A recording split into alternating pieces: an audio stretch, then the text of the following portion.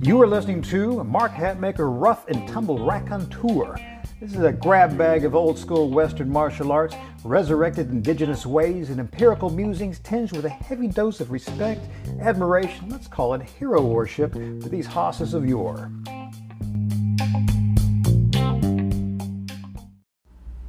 Crew, this is Mark Hatmaker coming to you from the Comancheria. Today, let's discuss the hazards of mongrel systems, or the possible hazards of mongrel systems. There's not always a hazard there. And by mongrel, we're talking about the Heinz 57 variety, whatever your dog breeds, which you've got no specific pedigree.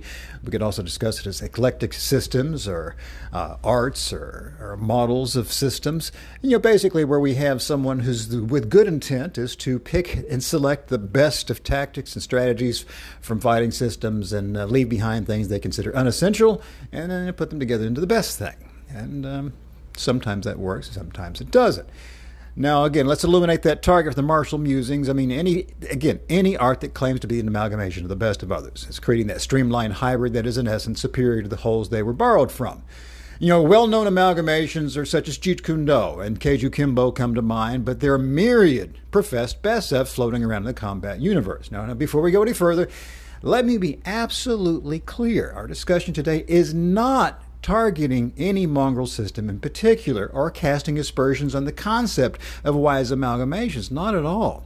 Many best of systems are indeed just that, very wise blends of desired elements that fit the carte blanche menu of the intended combatant at hand. Okay, now, that said, what we are addressing is the choosing of the elements. In other words, we must examine not just the elements that made the cut, but go deeper and analyze the chooser of the prime cuts. Any possible bias or potential deficits, blind spots in the chooser's eye are going to inflict themselves upon that very system. We'll leave matters martial here in just a moment. Let's kind of riff a little bit. Let's think about history. History, we can take the highly controversial 1619 project running around, or we can take a look at history written from we could say at the libertarian conservative point of view by Paul Johnson. And we can take a look at the history of the People's History of the United States written by Howard Zinn, definitely a leftist take on history. We can take a look at Das Kapital by Karl Marx. We can continue on and look at all various histories, and so many of these that people kind of pick and choose with they've picked and chosen their facts. And often the facts they've chosen are indeed correct. The idea, though, is how you reweave them together into a narrative to perhaps fit the taste of the person putting together the history, or trying to fit a particular audience for that history. And sometimes just by mere dint of choosing select facts and excluding others, you create something that may not hew as closely to the truth as you may like. So you got to be very careful about what you're picking up, what you're looking at. Now, again, this way, everything, all the historians and historical works I just mentioned, again, I'm not casting aspersions there either. The key is to think about, we have histories that you can have be conflicted, and they're all using pretty much facts that are correct. Now, they might be out of order, poorly misinterpreted, or maybe to your own taste, they might be poorly misinterpreted, and then overlaid with their own little bit of philosophical dent. Same thing can happen with these mongrel systems. Now let's leave history behind, jump back over here to the idea of combative arts, but we're going to leave the individual combat arts and sciences for a moment. We're going to look to combat writ large to make our point, okay? Now we're going to play a thought experiment here, me and you. We're going to go back to the 1940s. Me and you, in the midst of World War II, have been chosen to assist in planning the massive D-Day invasion. And we've been asked to find the best way to go about doing this. Now, again, we're the planning staff, we're on the committee, we go to work. This is a mighty, massive endeavor, and we better make sure we get this stuff right. I mean, the lives are on the line. Now, if we're entrusted to make the plans for such an invasion and tasked to analyze the best of elements that go to maximizing our chances for success in storming Fortress Europe, we might assemble a list that looks something like, one, we need to assess the needed troop numbers for deployment. That makes sense. Next, we need to choose beaches and airdrops for maximal strategic advantage of said deployment. That makes sense. We need to create a training template for each landing element that accurately realizes the environment and resistance they might expect to face or surmount. Again, makes sense. We'll also need to assign the precise armament for the precise microenvironment. I would go on to say you're going to have to get the quartermaster corps to make sure make sure everyone's equipped whatever they need, whether it's first aid, how much water, how much food, and make sure we can get to supply lines and set things up. We're probably cooking with gas there. We're pretty good to go. So far, our best of list is off to a rousing start. Now, feel free, take a moment right now on your own, add your own best of items to this list before you continue listening to what I've got to say. Just give yourself a moment, think. What else would you put there?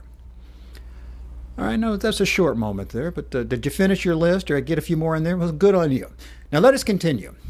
Did your list also include weather reports for each of the planned landing and drop zones that must serendipitously coincide for air, land, and sea weather? I mean, just because you've got maybe perhaps good weather for flying and airdrops, let's say over the middle of France, it doesn't mean that the ocean weather is where it needs to be up to snuff, on and on. All these things have to coincide. Did you factor in your tidal charts and timing the timing of the tides that ensure landing craft are left high and dry? Or at the opposite end, you got a spring tide so high that landing craft cannot make landing, and that's going to leave these heavily weighted soldiers to drown in the struggle and as they try to make their water way to the beaches. I mean, this happens in landings, and good planning makes sure this doesn't. Did you factor in crosswinds, headwinds, tailwinds, visibility for drop zones to better coincide support and timing for the airdrop troops? Did you examine carefully for inland terrain so that we do not drop weighted soldiers into thick bramble, harsh mires, or baldly open ground that will impede movement, eat energy, and resolve or offer too much exposure? Let me ask, did you consult the geologist report that tell you that this beach right here and its strand of silt will ensure that tanks and all landing vehicles become hopelessly mired, rather than looking further at the other reports and finding where the more solid ground for tire and tread lies? Our best stuff list for the invasions, of course, could continue, but I ask honestly, how many of these seemingly non-combat elements that are of paramount combat importance did you factor in?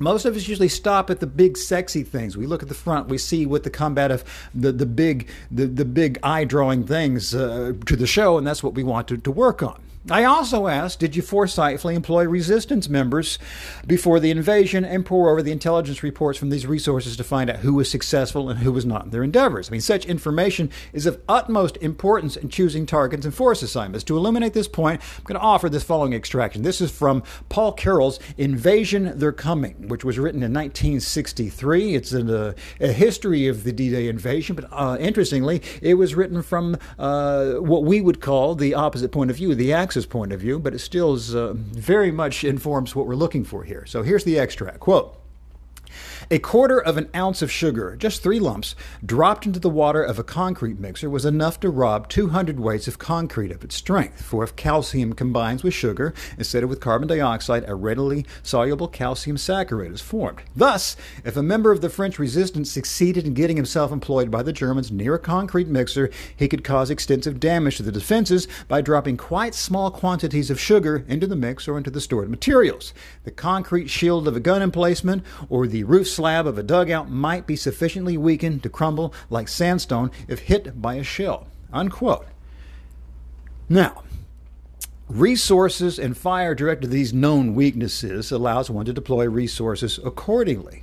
Now, I want us to really think hard about this. Be honest. The best of list for invasion preparation could go on and on with these myriad factors that most people don't have readily available to them, and don't assume right up front. As we get deeper into best of choices, we begin to see how much the sexy visible facts of cool armament and board game troop movements is actually bolstered just as much by the myriad unsexy behind-the-scenes science and wisdom.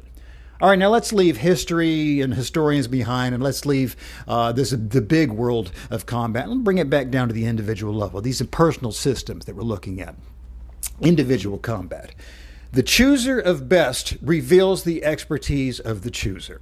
Now, in our prior scenario, the officer who proffered the opening bare minimum list had stopped there. They'd be drummed out of the Planning Commission ASAP. Surface expertise is worse than no expertise in matters of violence. The same may well hold true in the smaller sphere of individual combat. Surface choosing of the best will often fall prey to the extraordinarity bias. That is, park on the big event and elevate its importance while devaluing the more common, perhaps more essential elements. The extraordinarity bias it comes from cognitive psychology, and of course, as the Stoics have been talking about it forever. It's some people say who love to swim in the lake but do not want to swim at the beach because they fear sharks. Because they've seen a film or they've heard the news reports and they're thinking, yeah, that can happen to me. Of course, the shark is the big, sexy, extraordinary fact that comes to mind, even though most people, if there's the main hazard of swimming, it's drowning. And if you've got no problem swimming in the pool, swimming in the lake, swimming in the ocean, the shark attack is also a nil thing to worry about. You can just minus that out. But again, extraordinary bias brings that up front, and we're ignoring actual data to go with something that's bigger and then misassessing risk all down the line. Now, let's get this back to the combat here. For example, in grappling, what led to the victory? Was it the rear naked choke? The one that excites our eye and becomes paramount in our new best of systems? We see this and think, yeah, this is the shark attack. We got to use it. Or we're looking carefully, was it the scrupulous bisecting ride/scramble with invisible knee checking that permitted the rear naked choke to occur in the first place? In other words, is it good positioning and control from the word go that really spells these submissions that are coming out? We often just look to these end things. We look at the period on the sentence. We look at the exclamation mark and think, that's the entire sentence. And of course, no, the entire sentence, it's not there. There's subject, there's predicate, there's verbs, there's adverbs. I mean, there's so much more going on. We got to make sure we don't just fall for one little piece of punctuation. We must understand the competence of our chooser dictates our best. Now, for a striking example, is it the highlight reel worthy lead hook that dropped the opponent in the third round that deserves our best of attention? Or was it their off the rails footwork positioning that consistently stole power from the opponent from the very beginning, and kiboshing their own work that set the stage for that lead hand that actually ended the drop? Again, do we mistake the exclamation mark and ignore the rest of the sentence there? Again, the competence of our chooser dictates our best. And in a weapons example, let's say we're playing around with battle axes or two-hand tomahawks. Now, was it the badass battle axe with the heavy head that finally did in the opponent? Or was it the proper use of facing stance work of each swing that minimized wrist deflection? And that would have led to the same victorious outcome if the axe wielder had been using the display-worthy battle axe that we all think is sexy when I hang on the wall, or a cheap single-bit axe we picked up at Home Depot. Now, I repeat, the competence of our chooser dictates our best. I'm also going to repeat, best of systems are likely the utmost in wisdom. That is I have no doubt about that. Picking and choosing, but we've got to make sure we have utter faith in the wisdom of a person doing the choosing. Because as they hack away the unessential and emphasize the essentials, the struggle is the intellect that selects the purported wheat from chaff. Unfortunately, until we possess our own expert eye, it can be hard to tell what is solid concrete and what is soluble sugar. All right, crew, take care of yourselves. If you've liked such musings, of course, listen more to the podcast or have a look at the Indigenous Ability blog or head over to the Black Box Training Warehouse over there at extremeselfprotection.com or even sign up for our subscription service where, what is that? That's a hard copy training syllabi, hard copy video lessons each and every month. It's kind of like gym fees, but in some cases, a lot cheaper. And again, take care of yourselves.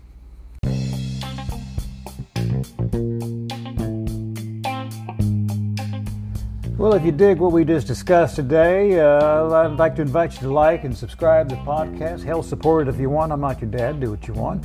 And if you're a glutton for punishment, just visit our website, extremeselfprotection.com. You'll find links to the blog, all of our products, and hundreds and hundreds and hundreds of more pages of like musings.